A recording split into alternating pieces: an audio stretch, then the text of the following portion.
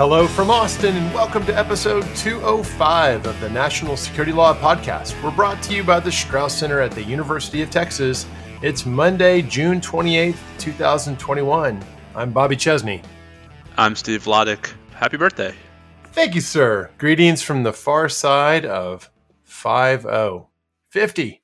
Also, it means I'm the same age as the Charlie and the Chocolate Factory movie and NPR. How about that? That was true before you turned 50. That's true, but this is true. But what I really mean to say is we're all 50, and that's some pretty fun company. If I had planned appropriately, I would have had the Hawaii Five-0 music ready to go right at the. Well, even better if you'd had some Willy Wonka music. Indeed. Are you a fan? People either love or hate the Gene Wilder movie. I love it. What do you think? I haven't seen it in a long time, but I thoroughly enjoyed it. It's good stuff. Gene Wilder was really amazing. Indeed. So, speaking of things that are really amazing, we've got an amazing show lined up because we've got lots of good topics. Should we do a quick run through? Sure, we can do. We got some drone strikes. Boy, yeah, we've got some good sort of traditional core national security law discussions. We got SCOTUS staying out of some things. We got me losing a bunch of cases. It's a good time. Just another day at the office. Another day at the office. Oh my goodness. Yeah, we'll talk about the airstrikes conducted in Syria and Iraq against Iranian or Iranian-affiliated targets, I should say, particularly Kataib Hezbollah targets. We'll connect that at several points along the way to other topics, including a couple of National Security Division roundup topics, actually. We'll take note of what was reported in the New York Times about an ongoing debate relating to redeploying forces, perhaps, to Somalia in the specific sense of training missions. We'll get into the details there. The window this debate provides into the larger discussion about what the rules are going to be for use of force outside of combat zones, and a confirmation that, of course, that debate is going to concern not just places like Somalia and Yemen going forward, but soon Afghanistan too. And we will have a National Security Division roundup. We'll have a roundup of some litigation, some cert denials, some Court of Appeals for the Armed Forces, some 10th Circuit. That ought to do it, Steve. I think that will keep us plenty busy. Where should we start? I guess we got to start with the airstrikes, don't we? I think so. I mean, I'd rather start there than my 0 for 13 last Thursday and Friday. in Begani and elsewhere. And Academy, yeah. All right, wait. The 13. Are you adding up the number of judges? And if you include Briggs, I'm 0 for 21 for the term. I for the sake of your happiness, I recommend counting them collectively. I don't know. 0-3 is the same percentage as 0-21. This is true, but just think about the percentage difference it'll make if you just get one. Like when DeGrom finally gave up 2 earned runs yesterday. Right. So when you said that's exactly what I was thinking about. His ERA ballooned to like 0.69 or something. The important thing is he's pitching, and that's something we can all agree is wonderful. True. Well, actually, for frivolity, how about we talk about just Major League Baseball and all, just the sort of the Don't twist my arm. Yes, I know. Can I talk you into that, Steve? Maybe a Mets discussion? We could talk about my road trip that I'm embarking upon tomorrow. I would definitely like to invite, when we get to it, I want to have a discussion about how you're going to spend time on that road trip. You and your dog. Drive your dog. Just you, I guess, right? Me and all of our stuff. Okay, yeah. And we'll pull all you listeners in with advice for things Steve can do to pass the time. But first, the serious stuff. Yes. And we'll start on a very serious note. We have another instance of airstrikes against targets associated in particular with Kataib Hezbollah, a non-state organized armed group affiliated or associated with Iran's Republican Guard Corps. I don't think there's any real serious dispute about that. This is not the first time something like this has happened. Go back to February 25th. You have something somewhat similar. And these are all moments of national attention on something that on a day-to-day basis isn't getting a lot of national attention. And that is these small-scale episodic uses of force that go on between Iran-backed or Iran-controlled entities in the Iraq and Syria theaters and U.S. personnel. In this case, we're told by the Biden administration that there had been a series of UAV-based attacks or drone attacks of some kind associated with Kataib Hezbollah, targeting what I think was described as locations where U.S. personnel were present. And this comes on the heels of separate reporting about this group using drones to launch them into the Kurdish-controlled region in the north of Iraq around Erbil. So it's easy to imagine that what's going on here is, I'm going to call them KH so I don't ruin the pronunciation repeatedly. KH is using unmanned aerial vehicles in some way or fashion to do things that are impacting facilities that are probably jointly located Kurdish and U.S. personnel in northern Iraq, among other things. And in this case, sort of on the heels of some of these recent events, we're told that DoD conducted airstrikes. So notice the weapons platform, which I've argued before in the show, really shouldn't drive the analysis. The fact that it was a pilot in the aircraft firing the missile versus an aircraft that did not have a pilot on board or a pirate on board for that matter. It would be quite an airstrike if there was a pirate flying the plane. A pirate on board. Oh my god. So anyway, it's like the Martian, right? He's a space pirate. By the way, you're talking about Andy Weir's book, The Martian, right? And as made into a movie starring Matt Damon. So to digress briefly, I just finished reading Hail Mary, the new Andy Weir book, and I'll maybe say something more during the frivolity, but let me just say here, in case you're going to hang up by the time we get to that point, it's really good. And if you're like me, where you loved The Martian, did not love his follow-up Artemis, and were reluctant to fool me once, shame on you, fool me twice, shame on me. We're reluctant on that basis to get into Hail Mary. Go ahead and get back into it. I think he's recaptured the Martian magic more than well enough. I think it's quite good. It's a very similar ride, character-wise and science-wise. If you dig that kind of stuff, if you like The Martian, you're going to like this. So go read Hail Mary and get ready for the movie. I don't know if they can cast Matt Damon again since it's not the same character, but it'd be awesome if they did. Hey, maybe Ben Affleck will do it. Okay. Actually, that'd probably be pretty terrible. So back to the story. The story is that KH was using unmanned aerial vehicles, and we had intel on, at least to some extent, what the command and control and supporting apparatus for launch and recovery, et cetera, was. 2 locations in Syria, 1 inside Iraq, and President Biden ordered airstrikes after the most recent round of attacks, ordered airstrikes attacking those facilities. So every time something like this happens, we have a pretty similar discussion, but it's always important and worth spending time on, and always interesting. It's never a complete given. And in this case, that discussion will interact with the current legislative debate about possible repeal of the 2002 AUMF, which we talked about last time on the show. So let's talk, Steve, first about the domestic law aspects of this, and then we can pivot to the international law aspects after that. Just like in February, the Biden administration for a second time has cited only its Article 2 authorities. It's the constitutional authorities the commander-in-chief enjoys, in particular, to authorize the use of force in defense of U.S. personnel in a context in which they've been attacked. That's the framing. I think that's the exact right framing. Conspicuously does not cite, and not surprisingly, does not cite the 2002 AUMF as a separate and additional domestic law basis for this attack. That does stand in contrast to how the Trump administration would do it. They did cite the 2002 AUMF in somewhat similar circumstances. So I guess, Steve, let me ask you first whether you think that does the shoe fit as a domestic law matter?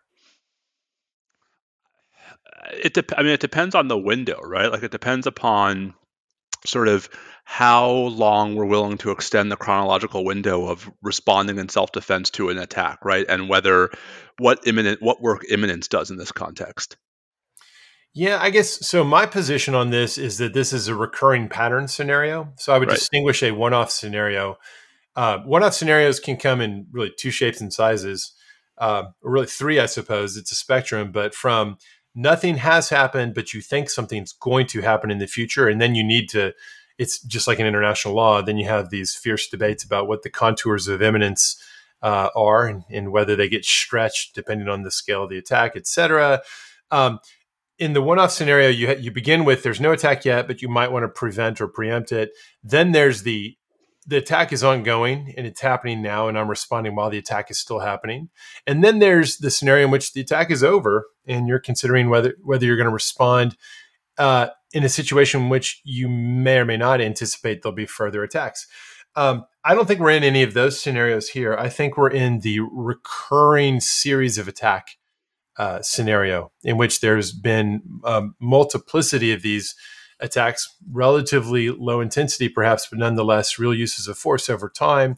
And of course, it gets more complicated than that because, as we noted in referencing the February use of force and earlier ones, there's been back and forth. And at a certain point, boy, does the picture get really, really muddy. That said, if we begin from the premise that KH has repeatedly demonstrated that it can and will continue to use lethal force and military means against U.S. personnel, then I think the right way to frame it is simply it's definitely an Article 2 self-defense scenario, in my opinion. And I think that by analogy to international law, there are necessity and proportionality questions to grapple with, but I don't think it requires an imminence inquiry. There does need to be, in my version of this analysis, there does need to be a reason to think that the recurrent series is still ongoing, which I think is an easy case to make here based on the public record. I mean, I guess this is just maybe a long-standing source of disagreement between the two of us. It seems to me that if you don't have imminence, but you do have a recurring series of attacks where a group has shown that it is a threat to us over time, it seems like there's a pretty straightforward way the Constitution contemplates for dealing with recurring lines of attack from a particular hostile party. And that's to go to Congress. Like, I guess I harbor increasingly the illusion that self-defense is supposed to be for circumstances in which legislative authorization is not realistically attainable. And yet, with every one of these, we keep stepping further and further away from that limiting principle, right? And so, it's just I recognize, as I must, that this is not a dramatic shift in precedent, Bobby, right? That this is consistent with theories. I just think that this is exactly why this iterative, to me, erosion of Congress's responsibility and Congress's role in the war powers is so problematic when you go case by case. So yeah, you're right that we've definitely disagreed on this one before. Let's go to an area of the domestic law analysis here that we probably do agree on.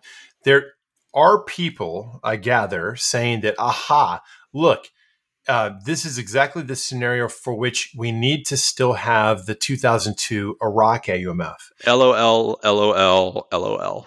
So I'll take that as you are not buying it. I'm not buying that either. Surely you can't be serious. Yes, and stop calling me Shirley.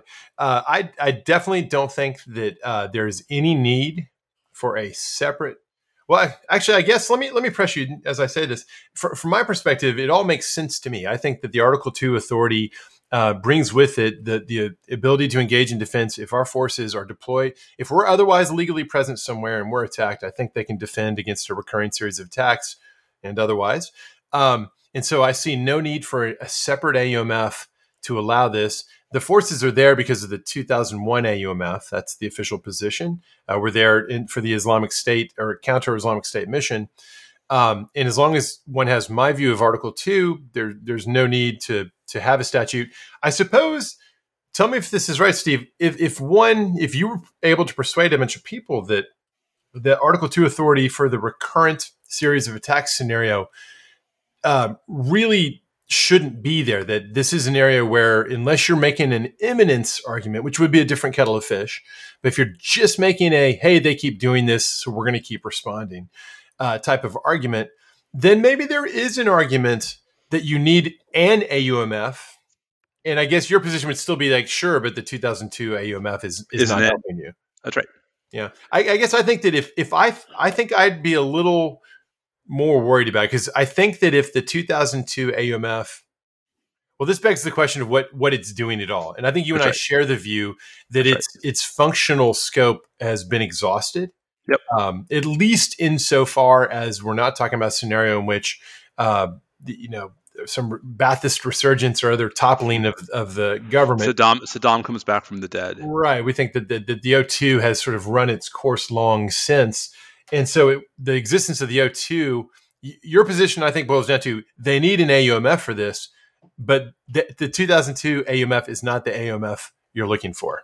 Yes, these are not the AUMFs you're looking for. Yeah. Okay. There's some version of a show title there, perhaps. Okay. But then this brings us to the War Powers Resolution, doesn't it? Let's think through and see if we agree about how deployment into active hostilities or anticipated hostilities works, where the formal framing is this is a recurring situation of ongoing uses of force by KH. If your whole position is we are taking the position that they're going to keep attacking us, then does this trigger a WPR problem for the administration? Under the clock, under the calendar, you get Sure. after your 48 days notice, you got 60 days. You're 48 supposed to get hours. out if you don't get yourself an AUMF or the equivalent. 48 hours. But yes, I would say so. Did I say 48 days? You did. Is that a Freudian slip? It might be. Yeah, I mean, yes, I think in my universe, yes, this would have required, and my understanding, Bobby, is that there was a notification, although I'm not sure if it's been public. Yeah, I would assume there was, because I think Yeah. that the calendar and the notification run kind of separate from one another. Yep. My view on the calendar issue, the withdrawal after 60 days, or 62 days, if you make the 48 hours, if you milk it for all it's worth before you trigger the calendar with your notice, I think that the fact that they're lawfully deployed there under the 2001 AUMF for the anti-Islamic State mission, it actually presents an interesting interpretive issue under the WPR. If you have statutory blessing to be in country X, and then some third party engages you while you're there in a way that otherwise, let's just stipulate, would have created a calendar problem, do you lose your ability to be there under the original mission and the original statute? I think the better answer, the better reading is no. And it's a situation the WPR is not well drafted to address. But in that ambiguous set of circumstances, I don't think you have to terminate your original statutorily authorized mission. I think that this is just an area where the WPR is not felicitously drafted. I think that's all right. Should we pivot to the international law issue then? Sure. We've got lots of online commentary about this issue. I think it's interesting in Twitterverse, just at least people I'm following, we don't tend to get a lot of engagement on the domestic law issues, but we do get loads of very interesting, really full-throated debate on the international issues, in part because people from all over, at least those who are engaging in the English language Twitter sphere, can engage each other there. So I've seen lots of interesting positions being taken here. A lot of people who are critical of the administration had already been raising questions about the jus ad bellum aspects here. And then Iraq came out, over the past 12 hours, and the Iraqi government made a strong statement saying that, hey, we didn't consent to this. We consider this a violation. Right. So I guess we know that at least Iraq's not publicly saying they consented to it. It's entirely possible that's also true privately. It is possible it's not true privately, but let's assume that there's no consent. How do you see the analysis? Does the United States have an international law jus ad bellum problem here? I mean, do we get this when we sort of go down the unwilling or unable? That's where I was heading. Love path. Take a stroll with me down unwilling or unable boulevard.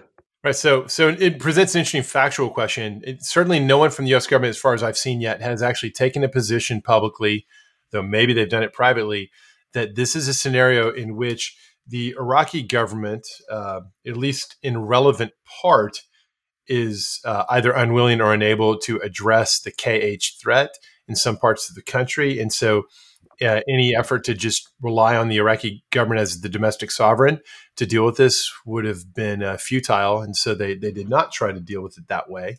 Again, that's assuming that there wasn't actually sort of a private Wink, wink, nod, nod. We've seen that elsewhere in other contexts. Others have been debating necessity and proportionality. Our friend Ryan Goodman raised a question of whether, given that KH wasn't deterred by the last round, are you able to make a necessity argument here, where the underlying international law justification from just a basic self-defense law perspective is supposed to be not that you're retaliating and punishing, but that you are preventing and deterring the next round? My own view is that the fact that your prior efforts failed, it can't be that means you may never therefore try again. In fact, I think that's clearly not the case. It is interesting, as Ryan says, it'd be very interesting to see DoD's analysis of this. But at the end of the day, I'm sure it boils down to some version of, it may take time. But insofar as we're able to do this while still respecting other rules and considerations, including the political and diplomatic context, we're not simply going to sit back as they recurringly do this. And it doesn't mean that in the fact that we don't succeed in deterring them and stopping them in any one instance doesn't mean their hands are tied going forward. Do you see either a necessity or proportionality problem here? Uh-oh. I don't hear you. That's because I had muted myself. What the nerve? So I mean, who knows what we don't know, right? But I'll just say that, like, at first blush, I don't think there's an obvious proportionality issue here. I do have necessity questions, which dovetail with my imminence concerns, right? But the day that we convince people that the real problem with U.S. airstrikes is international law, not domestic law, is a day where lots of other things are true. You're not seeing a lot of fruitfulness in that line of argument. I mean, listen, it's important for people to preserve the argument. I think it is unfortunate the extent to which it just doesn't resonate at all in American political discourse. But, I think there's a necessity problem here, but I think it's a necessity problem that largely dovetails with the absence of imminence. All right. So I guess, so we'll just cite our earlier disagreement on that, and that pretty much covers the waterfront. I feel like every time one of these strikes happens, we just rehash the same, I just feel like we're going further and further down a slippery slope, and you're like, but look, there's precedent, and this is consistent with how we've understood this power. And yeah. Well, and I would add, just on my own view, actually, I affirmatively think these are the right answers. I think that where an organized armed group is engaging in these uses of force in a situation where we're lawfully in some particular location, I think these defensive authorities come with it. I don't think it follows that you therefore can try to topple the Iranian regime and launch a full-scale invasion or otherwise do something disproportionate. But I see necessity, and it looks to me like at least what the Biden administration has been doing has been proportionate. It's interesting to contrast it, of course, with the killing of Soleimani, which I'm not saying as you're saying, but it's a lot less of an issue here than it was then. As you were talking about, not toppling Iran, I was like, or assassinating one of its leaders, Right. So the Biden administration will take a little bit of heat here because any use of, I really believe that any use of force that's in any way novel you're going to take some heat. The question then becomes, all right, there's arguments being made, there are criticisms being made. Are they well taken or not? I think in this case, I don't think they're well taken. I think we're on strong legal grounds. But you and I do see some aspects of the recurring episodic strike scenario differently. Mm-hmm. This segues pretty well into an important New York Times article that ran on June 15th. Let's see, I think that was Eric Schmidt, and let me call it up here because I want to give proper credit. This was Eric and Charlie Savage writing together. And the headline the tag was Pentagon weighs proposal to send dozens of troops back to Somalia. This is a story that picks up the thread of something we talked about previously. Late in his term in office, Trump withdrew 700 or so U.S. forces, or actually 700 was the rough total of U.S. forces present on the ground in Somalia. I think about 100 stayed there. So they withdrew about 600, moved them to neighboring Djibouti and to Kenya.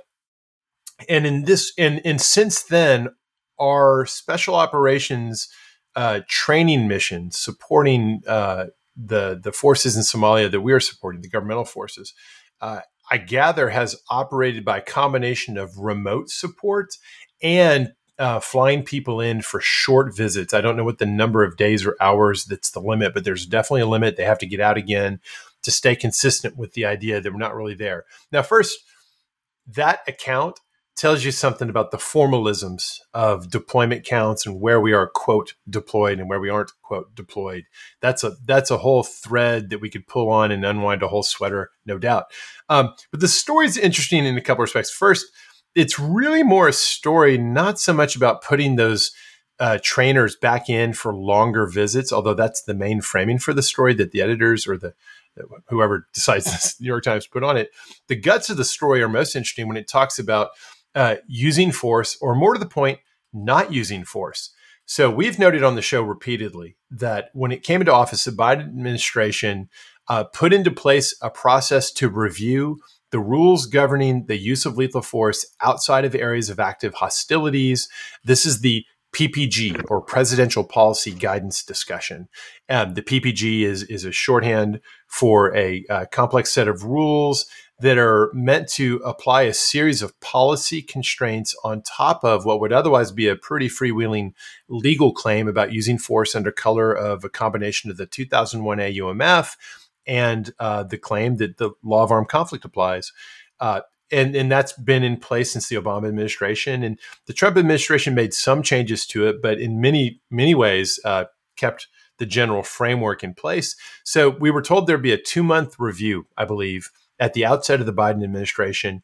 That 2 months has come and gone. It's turned into, as the story notes, a 5 months and counting debate. And in Somalia, there have been no strikes since then. We're talking 50 or 60 each of the past couple of years, 0 since Biden came in office. There were 6 right before he got sworn in, 0 since then. A handful have been approved by the White House, but the facts on the ground haven't enabled anyone to take the shot yet. At least that's stated in the article. And then the article also affirms that there are a number of requests to take the shot or to identify someone as targetable that have been rejected. It's not clear whether it was because of particular circumstance or because it was a case that wasn't yet strong enough for the particular individual to be targeted. We're also told that some of the ins and outs of the ongoing debate have become protracted because there's just interagency disagreement, or I assume interagency. Maybe it's intra-agency. I doubt it, though. Interagency debate probably about, for example, whether there should be exceptions to how adult males should be categorized when looking at a scene where there's a high-value target who is targetable and there are others around, and you're trying to figure out who counts for purposes of the PPG rule that there should be near certainty of no collateral damage. My understanding is that women and children, if identified as such, trigger that rule. But that at least until recently, adult males were presumed, unless demonstrated otherwise, not to trigger that rule. If you're following all the ins and outs here, anyways, it's just a fascinating insight, and it underscores something I begin to wonder about, which is it possible that the administration? One possibility is the administration's just hung up on all this. And it really is just a protracted interagency debate. And eventually it's going to iron out. And then you might see more uses of force after that. Another possibility is that the seemingly temporary suspension of things is actually a very, very clever way of just ending the armed conflict framework for the most part, without taking all the abuse that will come with actually saying so directly. Steve, do you think there's any chance that they actually, this is the desired end state? Perpetual review, and in the meantime, we're limiting the use of force to some extremely narrow of high value target scenarios that, frankly, probably based on their underlying intelligence fact patterns, wouldn't require the AUMF at all, but could probably be done under a straight up Article 2 national self-defense if it's really true what's thought about that particular person? I mean, I'm not sure it's the desired end state. I think it is a stable intermediate state, right? Where they don't have to expend a lot of political capital on reforms in Congress, where they don't have to sort of provoke a lot of backlash as opposed to sort of the normal backlash, right? Where they don't have to sort of, cause unnecessary foreign relations and diplomatic contretemps. I mean, this strikes me as very consistent with what the Biden administration is doing in any number of other national security spaces, which is sort of keeping its head down, preserving options, keeping head down, spending little capital. We'll keep an eye on this space. If it turns out 6 months from now we're in the same space where outside of, I guess, Iraq and Syria, force just isn't being used, and it's going on a year. At a certain point, you got to think, you know what? They kind of just quietly ended the armed conflict framing without taking the further additional steps of A, saying so, B, tying their own hands in case things change in the future, and C, taking on the litigation consequences that come from actually saying the armed conflict phase is over, which is, at least currently, something the administration hasn't said they wanted to do. Now, there's a way to close Gitmo, though. Go say that and then just let the litigants cash that out in court. Seriously. Yeah. Who knows? Maybe that's what we will see. Of course, none of that, if this is the posture throughout the time of the Biden administration, if whoever comes next of either party wants a different approach, they'll be free, as long as no formal steps have been taken in the meantime, they'll be free to revert to a more active form of counterterrorism. Yeah, it's almost like we haven't learned the lessons of the last, 4.5 years. Well, maybe it looks to me like what it really looks to me like is that the Biden administration has very much learned the lessons of the prior 8 years and has decided they are not going to wear a target on their back politically for taking loud decisions in this space. Yep. What you want to pivot to the courts? As long as we've referenced the courts once, that might be as good a segue as we're going to get. You mentioned there's been some Supreme Court activity or decisions to be inactive. Tell us about that. What's going on? Yeah, I thought there were 3 cert denials today of interest. I mean, the court's obviously been very busy. This is the end of the term. They're going to wrap up the at least decisions and argued cases from the October 2020 term this week, including some stuff that's actually of relevant interest to us. I think some of the separation of powers analyses in like the patent judges case and the FHFA case are actually pretty important. But of more immediate import in our universe, there were 3 big cert denials today. The first 2 were in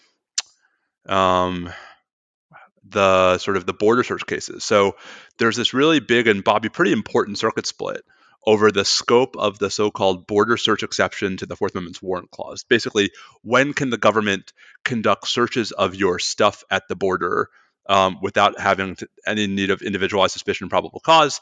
And the government's position has always been that the warrant clause just doesn't apply at all at the border. And so that means they're entitled not just, Bobby, to search your belongings, but to conduct forensic searches of electronic devices. And that, as you might imagine, has been where the pushback has been. The Ninth Circuit, in an en banc decision from forever ago called Cotterman, had basically held that forensic searches are only permissible when the government's specifically looking for evidence of electronic contraband. That they can't just conduct a forensic search for the hell of it. And so in the case at issue Cano, the Ninth Circuit had gone sort of a half a step further and said basically that, in general, border searches of electronic devices can only be when there's some reason to believe there's some electronic device related crime that's going to be revealed. So you can't just sort of search the phone because you got it. This is in direct conflict with a First Circuit decision in a case called Merchant, where the First Circuit had come out just about exactly the other way. There's also some contrary rulings, Bobby, I want to say from the Fourth Circuit and the 10th. And so I think, the sort of the widespread assumption is that the court was going to take up at least one of these cases, if for no other reason than to resolve the split, and it didn't.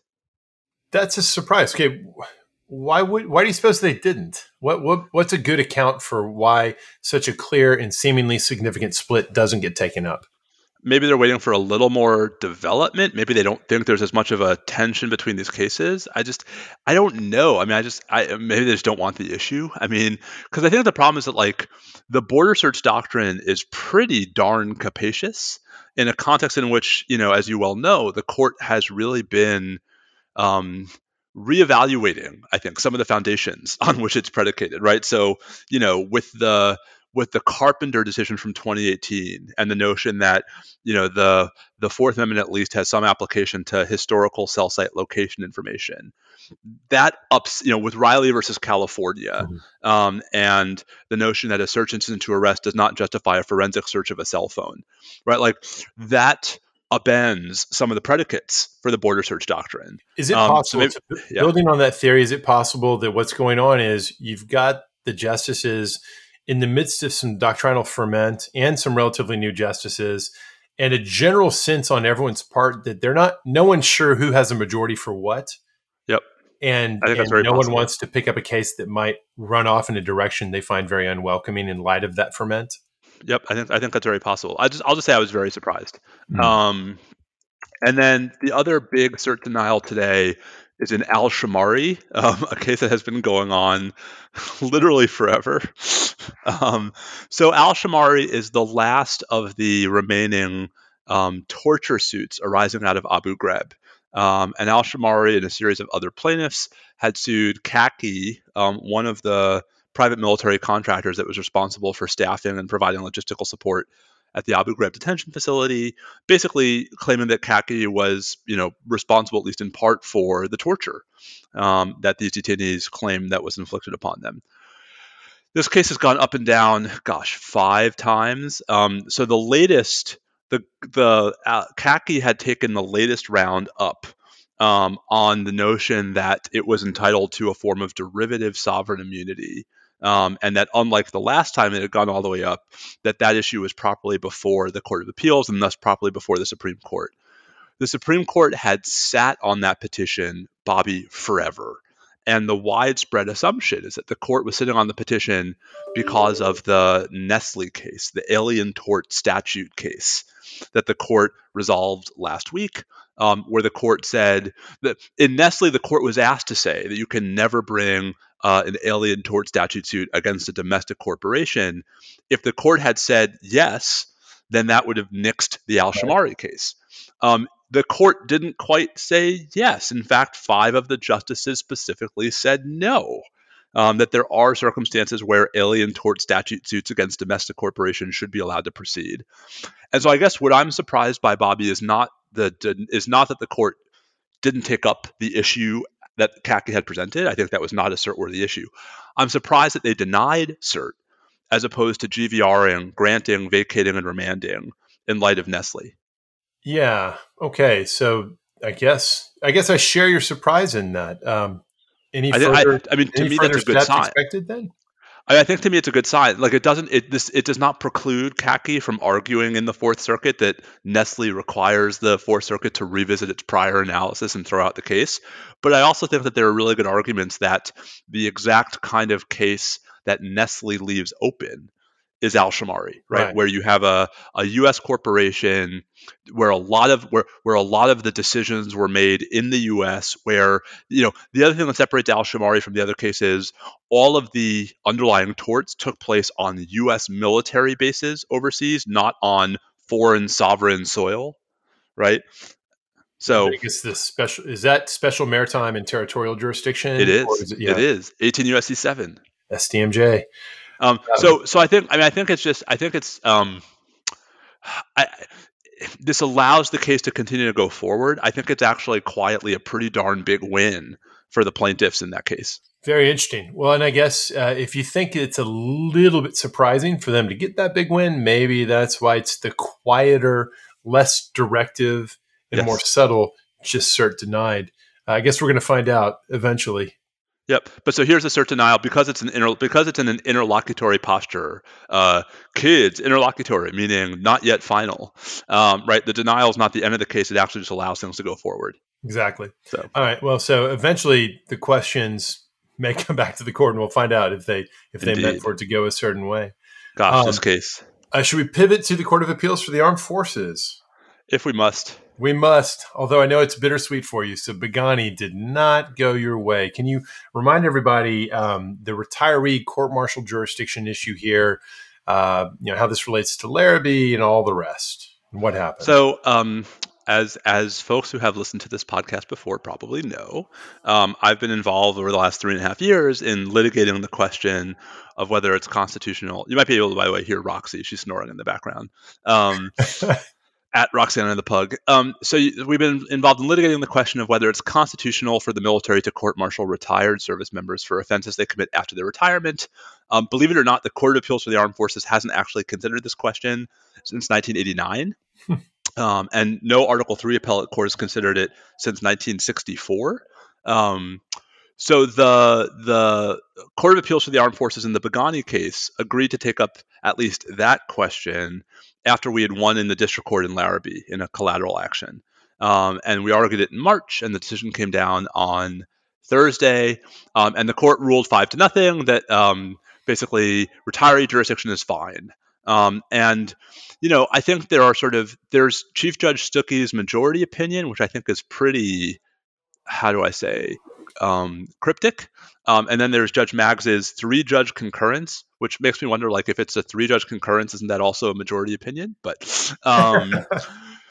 so Stuckey's concurrence basically frames it as a sort of question of whether they should overrule their prior precedent, and basically says, like, there aren't good enough arguments that we should overrule our prior precedent. That retired service members continue to receive pay, that the reason why they receive pay is to continue the connection with the military, that they remain subject to recall, that we shouldn't be troubled by the notion that Congress has very broad criminal jurisdiction over retirees, because after all, Congress has pretty broad criminal jurisdiction over everybody.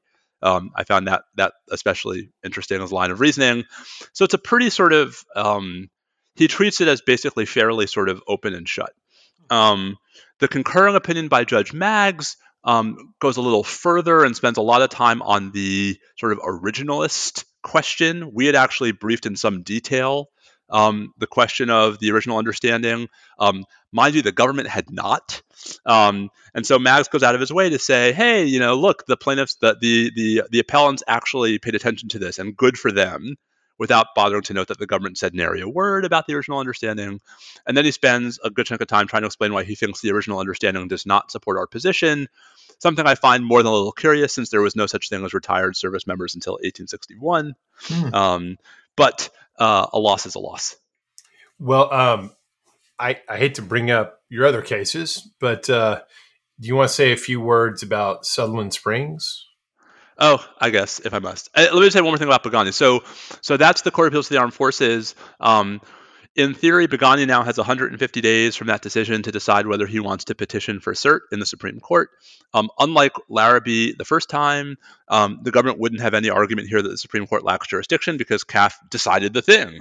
Yeah. So I would say there's a good bet there is a cert petition coming down the pike in that. Okay. We also, speaking of Larrabee is still going in the D.C. Circuit. The government's appeal remains pending. The briefs are all in, and so the next thing is for the D.C. Circuit to set an argument date, and that'll probably be in the next couple of weeks, and the argument will be probably sometime this fall. That's a good thing. You don't have much to do with your time this summer, right? So the Sutherland Springs case really has very little to do with this podcast, but I'll just briefly note it. So this is a case that I'd argued before the Texas Supreme Court back in October. And the question was whether victims of the Sutherland Springs church shooting could sue Academy Sports, a sporting goods store, on the ground that Academy had violated federal law, to wit, the Federal Gun Control Act, when they sold the shooter in the Sutherland Springs shooting the gun that he used in the shooting. And the argument that Academy had broken federal law is that the shooter, Devin Patrick Kelly, had presented himself as a Colorado resident. And under federal law, a gun seller, if someone presents as an out-of-state resident, has to ensure that the sale complies with the law of both the seller state and the buyer state, right? Because we don't want people to sort of go across the lines. Exactly. Anyway, so the Texas Supreme Court on the reason why the whole case turns on whether Academy violated federal law is because there's a federal statute called the Protection of Lawful Commerce in Arms Act, or PLACA, that basically gets rid of state tort suits against the gun industry unless the suit is predicated on some underlying legal violation by the defendant, right? That you can't just sue the gun industry for negligence or for vicarious liability or for other sort of common law but not criminal, right, theories. Yeah. And so whether this federal statute applied to bar the claims in this case turned on whether Academy in fact violated federal law. The federal government's taken the position that Academy did violate federal law. The Texas Supreme Court ruled 8-0 that no, in fact, it did not. So, yay. Sounds like a tough week. Sorry to hear it. It was. I'll just say this one editorial comment. I was not surprised the way that the argument went in Pagani. Um, that we were, 5-0 in Pagani did not surprise me, because that's the way the argument went. And indeed, Major Wiggins, who argued for the government, did a great job. And I think that's where that was going. I at least, Bobby, misread the Academy argument, the Texas Supreme Court. I thought it had gone really well. I had thought I had seen at least a couple of justices who were, asking the right questions of both sides and clearly seemed to understand our position and, in fact, even be sympathetic to it. So I was a little more surprised that was 8-0, given how the argument went. But it just reinforces the old saying that, you shouldn't assume that the arguments are a bellwether of how the court's going to rule. Yeah, that's an interesting practice tip there. Indeed. All right, shall we pivot to a quick little National Security Division roundup, and then... Do you want me to say a quick word about the 10th Circuit? Oh, right. Yes. I forgot about American Samoa. I know you are an aficionado of American territories and the legal complications that arise from the existence of aforesaid territories. What's going on with citizenship status in American Samoa? Yeah, so this is the reason why I think this is of relevance to us, Bobby, is because it's a chance to revisit the insular cases, right? Which, of course, loom large in con law vis-a-vis national security. So, American Samoa is one of 6 federal territories, if we include DC, that is populated, and it is the only one that does not, either by constitutional dictate or statute, confer birthright citizenship upon anyone born there, right? So if you're born in Texas or you're born in Guam, right, either way, you are entitled to U.S. citizenship. American Samoa is the exception. And so there have been these 2 cases in the last 6 years where that's been challenged. One culminated in a 2015 decision by the D.C. Circuit, a case called Tuwawa, where a unanimous D.C. Circuit panel, in an opinion by Judge Janice Rogers Brown, held that, in fact, the citizenship clause of the 14th Amendment does not apply to American Samoa, sort of relying upon the old distinction that the insular cases drew, these turn of the 20th century Supreme Court decisions that had drawn this distinction, Bobby, between incorporated territories and unincorporated territories. And the idea was that if you were an incorporated territory, you got the full Constitution. And if you were an unincorporated territory, we have to go provision by provision. And what were the formal hallmarks of incorporation versus lack of incorporation? So this all traces to a concurring opinion by, I think it was Chief Justice White, right, in Downs versus Bidwell, if memory serves.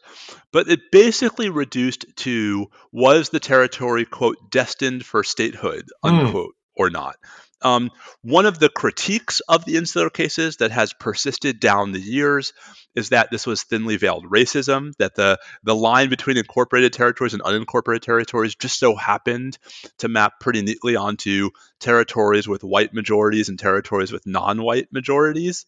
But there's a Supreme Court case from, is it last year or 2 years ago, where the court went out of its way to sort of, tisk at the insular cases and suggest that maybe those are of a different era.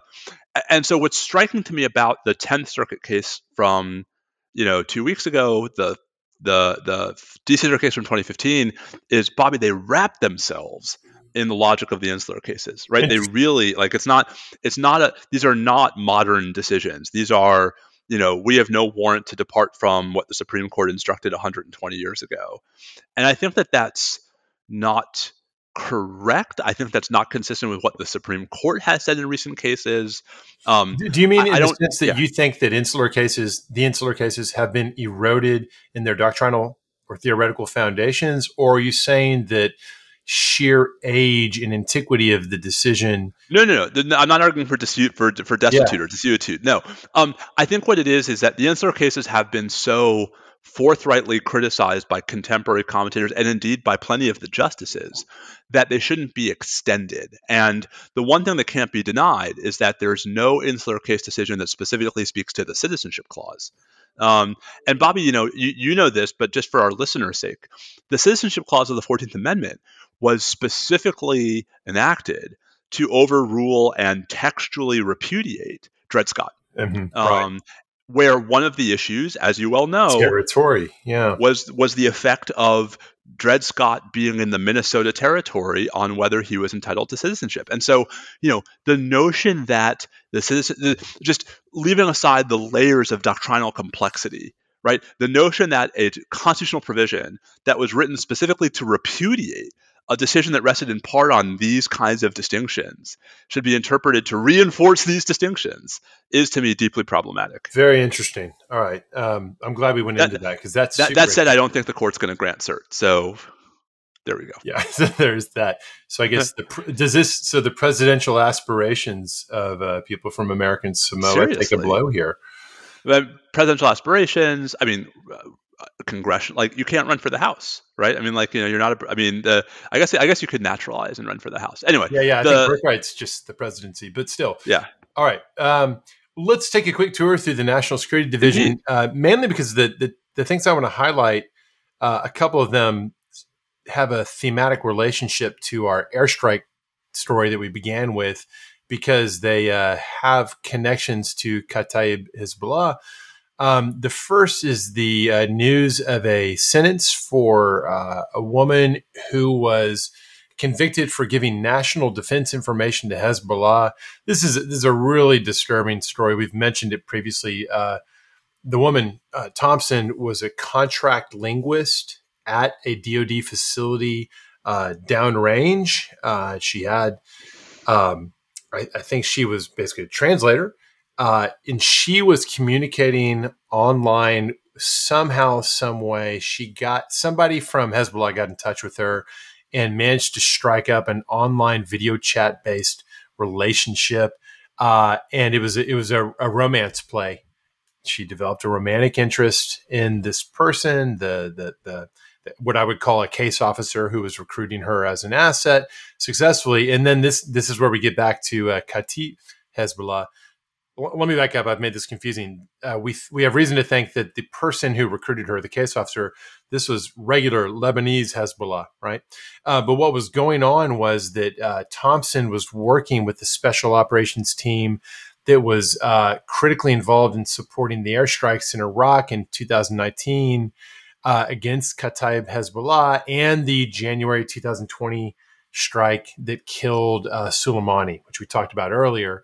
And in the aftermath of this, the case officer, the guy from Lebanese Hezbollah, asked Thompson to help them out by basically, can you get us information on what human assets may have helped the United States target Soleimani?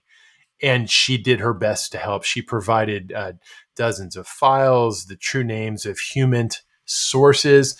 Lord knows what deaths she might have caused in doing that. In any event, she was eventually arrested in February 2020, and now she's got a 23-year sentence. It's a really sad and terrible story. Then secondly, a few days before that, DOJ announced a big asset seizure of websites, 33 websites leased out by an American company that owned the domains, leased out to the Iranian Islamic Radio and Television Union, which, according to Treasury's OFAC, Office of Foreign Assets Control, that is a specially designated national under the sanctions regime. IRTVU is. It's owned or controlled by the Iranian the IRGC. What I always forget, is it Islamic, the Republican Guard Corps, the Quds Force in particular. Is it Revolutionary Guard Forces, right? Yeah. Iran Revolutionary Guard. I just Guard. have my Iraq and my Iran conflated. Boy, can you tell I'm getting tired? It's been a long show. Aren't we all? And so there were also 3 websites being used by Kataib Hezbollah, KH. So all those got seized, and just kind of interesting to see that. Last case I want to mention, I don't think we talked about this before. I could be wrong, but this one's really interesting. U.S. versus Valensas, Velentzas. Valensas and Aja Siddiqui were co-defendants, both now convicted and sentenced. Valensas just got a 16-year sentence. Siddiqui got a 15-year sentence about a year ago. And the charge of conviction was, quote, teaching or distributing information pertaining to the making and use of an explosive, destructive device, or weapon of mass destruction in furtherance of a planned federal crime of violence. So both of them convicted I think that's 18 U.S. Code Section 842P. There's a million subparts to 842. I'm not going to get entirely down into the weeds of it. It's P2A actually. It's interesting whenever an offense includes the words teaching or distributing information. And so I looked into it a little bit just to see whether in this case there was any litigation before the plea agreements, which I assume is how she was convicted here. There was an attempt by both Valencas and Siddiqui about a year and a half ago to get the counts dismissed on various vagueness and overbreadth grounds. They went nowhere. And the only thing the court really said, it was a district court opinion, all it really had to say about the teaching and distributing information count was to really double down on the idea that, look, it's not just teaching and distributing information in general, like chemistry, because this is all about how to make bombs, is what the charge was.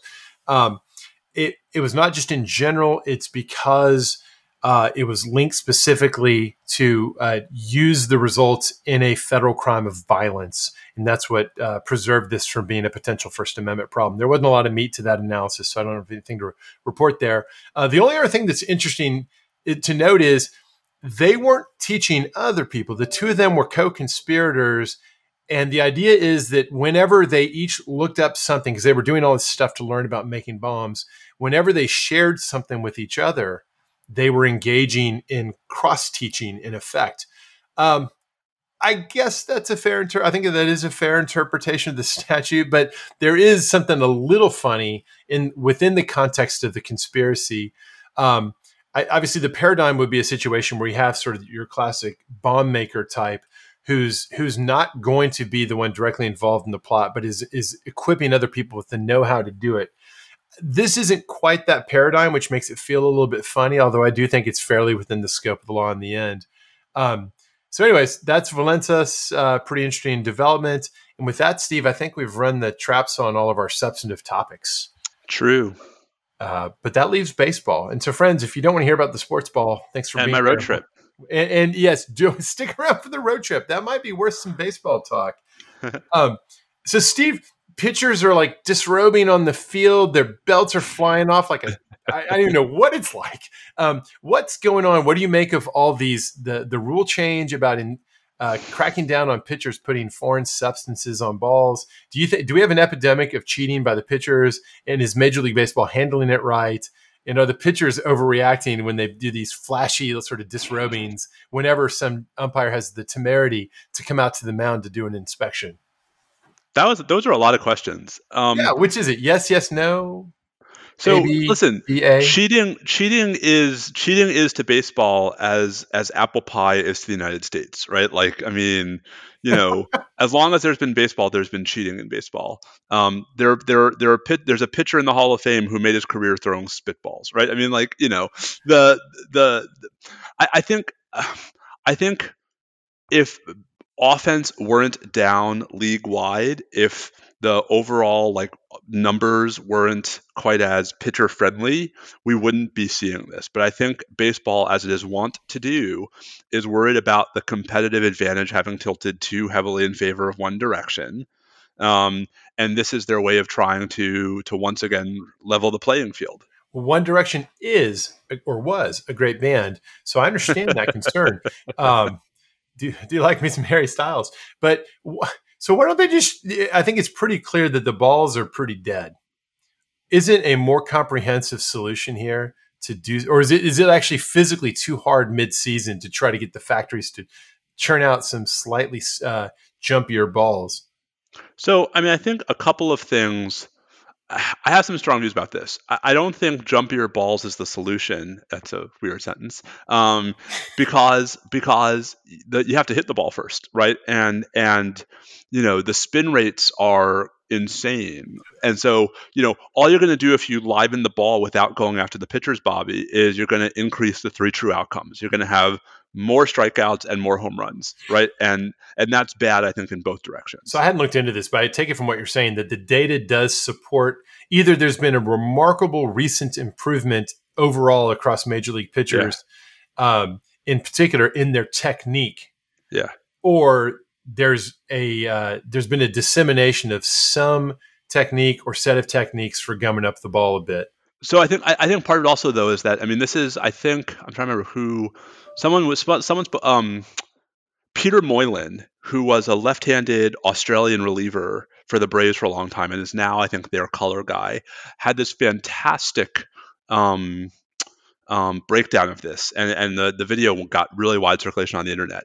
The problem is that the balls have become slicker, right? And so it's not necessarily, Bobby, so much that pitchers are innovating in ways that they never have before. It's that without these sort of desperate measures, they're unable to control the ball the way that they used to, right? That and so this sort of like, there is a problem with the ball, but the problem is not that it's dead. The problem is that it's slick. So does that mean there's been a change of materials or something in the manufacturing process? Not only is the ball deader than Right. before, but it's slicker and harder to get friction on the surface of it. Maybe, but the other thing, I mean, listen, I was a pitcher, right? And so how slick a ball is really a big deal. I will just say, this is where I think baseball, I don't understand why baseball doesn't just go after that, even if you can't change the ball. You know, Bobby, one of the things I think folks don't realize is before every game, right, the balls for that game get rubbed up with mud. And baseball has never standardized the rules for the mudding of the balls. And I just don't know why baseball doesn't just invest in, you know, a standard supply chain for the mud, a standard regimen for mudding up the balls. Like, I mean, you know, That's fascinating. I had no idea. I mean, I knew about the humidor in Colorado and all the rest, but that's bonkers. Okay, so who are the pitchers who are who's going to lose value in the second half the most relative to their first half performance, assuming they really do aggressively enforce? I don't know, because I mean, I'm not inclined to accuse people of cheating. I think, you know, it will be fascinating, Bobby, to go back at the end of the season. I mean, they ejected the first pitcher yesterday, right, for finding stuff. It was a Mariners pitcher. I think it'll be interesting to go back at the end of the season and see whose numbers tailed off starting at the end of June. And I think the devil will be in the spin rates and in the details. Yeah, exactly. Well, that's just it. Like, they can, I assume they're tracking spin rate basically every game. So yes, that will be the truest indicator. But you know who they did not catch? Jacob deGrom. No, that's right. They did they go out and inspect him though? Yes, 3 times. He was the first. He was just not on purpose. Just the fluke that was the fact that the Mets played the first game on the first day that they were enforcing the policy, and the Mets were home, meant that deGrom was the first pitcher who was inspected under the new policy, and he passed. And he's still a monster, although he did give up 2 runs. He's superhuman. Yeah. Yes, I mean, imagine a world in which the fact that he gave up 2 earned runs over, 6 quality innings is actually somehow like, a disastrous start for him. Here's a question: If he can continue this throughout the year, obviously Cy Young, MVP as well, especially if the Mets. Absolutely. If he has the best pitching season in history. If he has the best pitching season in history, he is the runaway National League MVP. As long as he gets enough starts and qualifies for the, if he ends up with an ERA anywhere close to Bob Gibson's, he's the MVP. Yeah, I guess depending on how the Padres go and how Fernando Tatis Jr. holds up. Tatis is having an amazing year, but I don't even think he's the lead right now among offensive players. Like I think if the season ended today, Bobby, the guy in the National League with probably the strongest case for MVP, the position player with probably the strongest case for MVP, is Ronald Acuna. Maybe Tatis is right behind him. He doesn't get the attention. I'm not 100% sure why. He certainly has earned it. But I think the Braves are not looking like they're going to be a playoff team. The Padres are. Tatis could end up running away with this thing if deGrom, comes remotely back to earth and the Padres continue to do well. Tatis is a beast. No, and he's got a lot of sizzle, and that matters in this sort of thing. Yes. In the American League. By the way, do you know the one great baseball trivia question to which his father is the answer? Didn't he have some funny thing like striking out from both sides of the plate or something like that? He is the only major league player ever to hit 2 grand slams in one game. That's it. Yeah. But wait, it gets better. He did it in the same inning. Yeah. That's right. I remember that. Fernando Tatis Sr. hit 2 grand slams in an inning. The apple does not fall far from the tree. American League, Shohei Ohtani, MVP. I can't be think Cy so. Young, but MVP. I mean, it's him or Vladdy Jr. Yeah, that's a tough race. I mean, there is, again, to sort of go back to your point about the historic nature of what's going on here. To have this kind of two-way success, it's I mean, really the crazy part is that, like, Vlad Jr. is currently, I don't think he's the Triple Crown leader, but he's leading. Yeah, he's second in the AL in hitting, but he's second in hitting, first in home runs, first in RBIs. Yeah, But Ohtani's only one homer behind him, exactly. One and he's behind. pitching, and he has 25 homers and he's pitching. Yeah. No, it's awesome. I'm endlessly delighted because he's on my fantasy baseball team. So I've been paying close attention all along. Okay, you've got a road trip coming up. So how do you pass the time on a cross-country road trip, Steve Vladeck? We'll find out tomorrow. You don't have plans? You're not going to. You'll have a plan. Well, so I've scheduled a bunch of phone calls. I made a new playlist, a full playlist of good music, or at least what I think of as good music. I am testifying on Thursday. Post your playlist. I think there's a lot of people that would enjoy sharing your playlist. I'm testifying Wednesday before the Presidential Commission on Supreme Court Reform. Oh, you are? Hey, that's cool. Yes. Congratulations. Are you going to do it while you're driving, or are you going to pull over for that one? Pulling over for that one. So I actually found a temporary office space in Knoxville. You got to do a little WeWork in Knoxville as you pass through the other UT. I mapped out exactly where I would be right when it was time for the hearing. So I'm taking a little break from the road to talk about the shadow docket. Have you distributed your testimony yet? I have. It's on the internets. What's your if you had one thing you hope they'll do or that they'll recommend, what's that one thing you really hope they'll do? Just that. Well, that's a good question. If I had one thing, I mean, the problem is if I had one thing that the commission would recommend, it wouldn't be about the shadow docket. I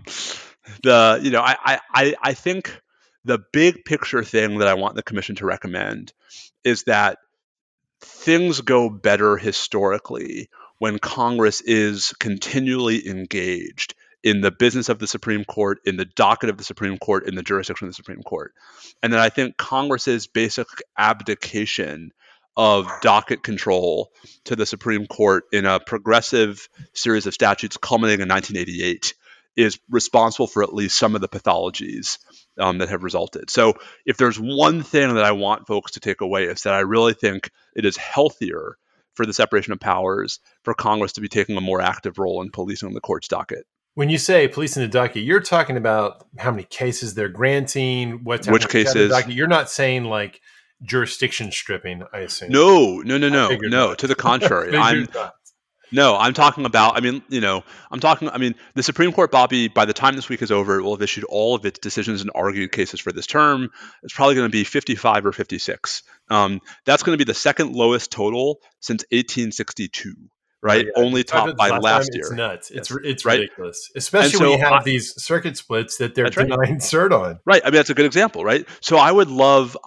No, when I talk about docket control, I don't mean keeping cases away from the Supreme Court. I actually mean taking more cases to the Supreme Court, making the justices work more and work harder, and sort of act more like. I mean, my fear is that when they're only deciding 50 cases a year plus whatever they're doing on the shadow docket, they have all this time to sort of think about, like that they're not sort of, they don't get focused on the nitty gritty of the case. They want to use each case for like this larger pronouncement. And all these cases, I think, that deserve their time, even if they're not of the same national import, get lost in the wayside. That's interesting. All right. Well, good luck with that. What about books on tape or podcasts or? I've never. We'll see how bored I am by Wednesday afternoon. I've never really been a big books on tape person. Podcasts for sure. I will catch up on all my podcasts.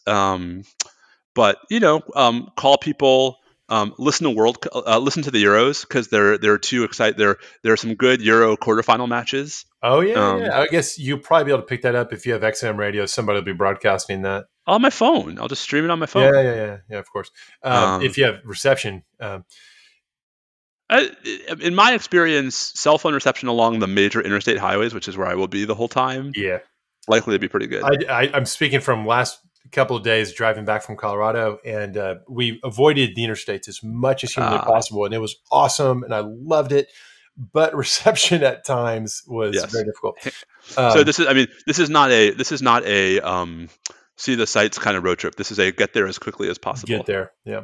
Well, be safe. And Thank you. I assume you'll have a good remote podcasting setup from I your will.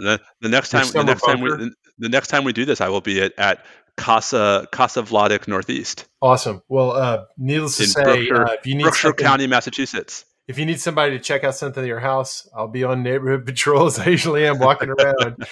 So I'll be happy to pop in. Hopefully our dog sitter will take care of that. But. Yeah, that's true. Cool, man. Well, drive safe, and everybody, thanks for listening. And we'll be back, I guess, on the far side. We'll find some reason to do this again either next week or the week after, depending upon how circumstances warrant. Yeah, we'll do a post. I'm sure we'll have something good going post 4th of July. All right. Well, enjoy the 4th, everybody. Stay safe out there. Adios.